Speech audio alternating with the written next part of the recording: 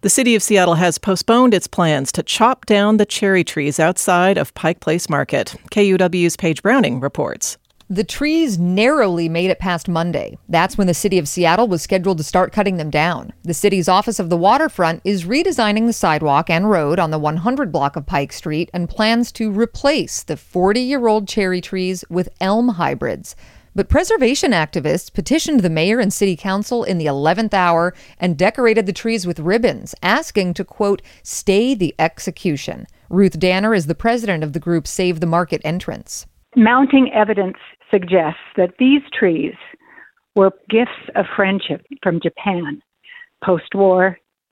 And every spring we see these beautiful cherry tree blossoms. A statement from the city says the removal of the trees has been temporarily postponed to listen to the perspectives of community members.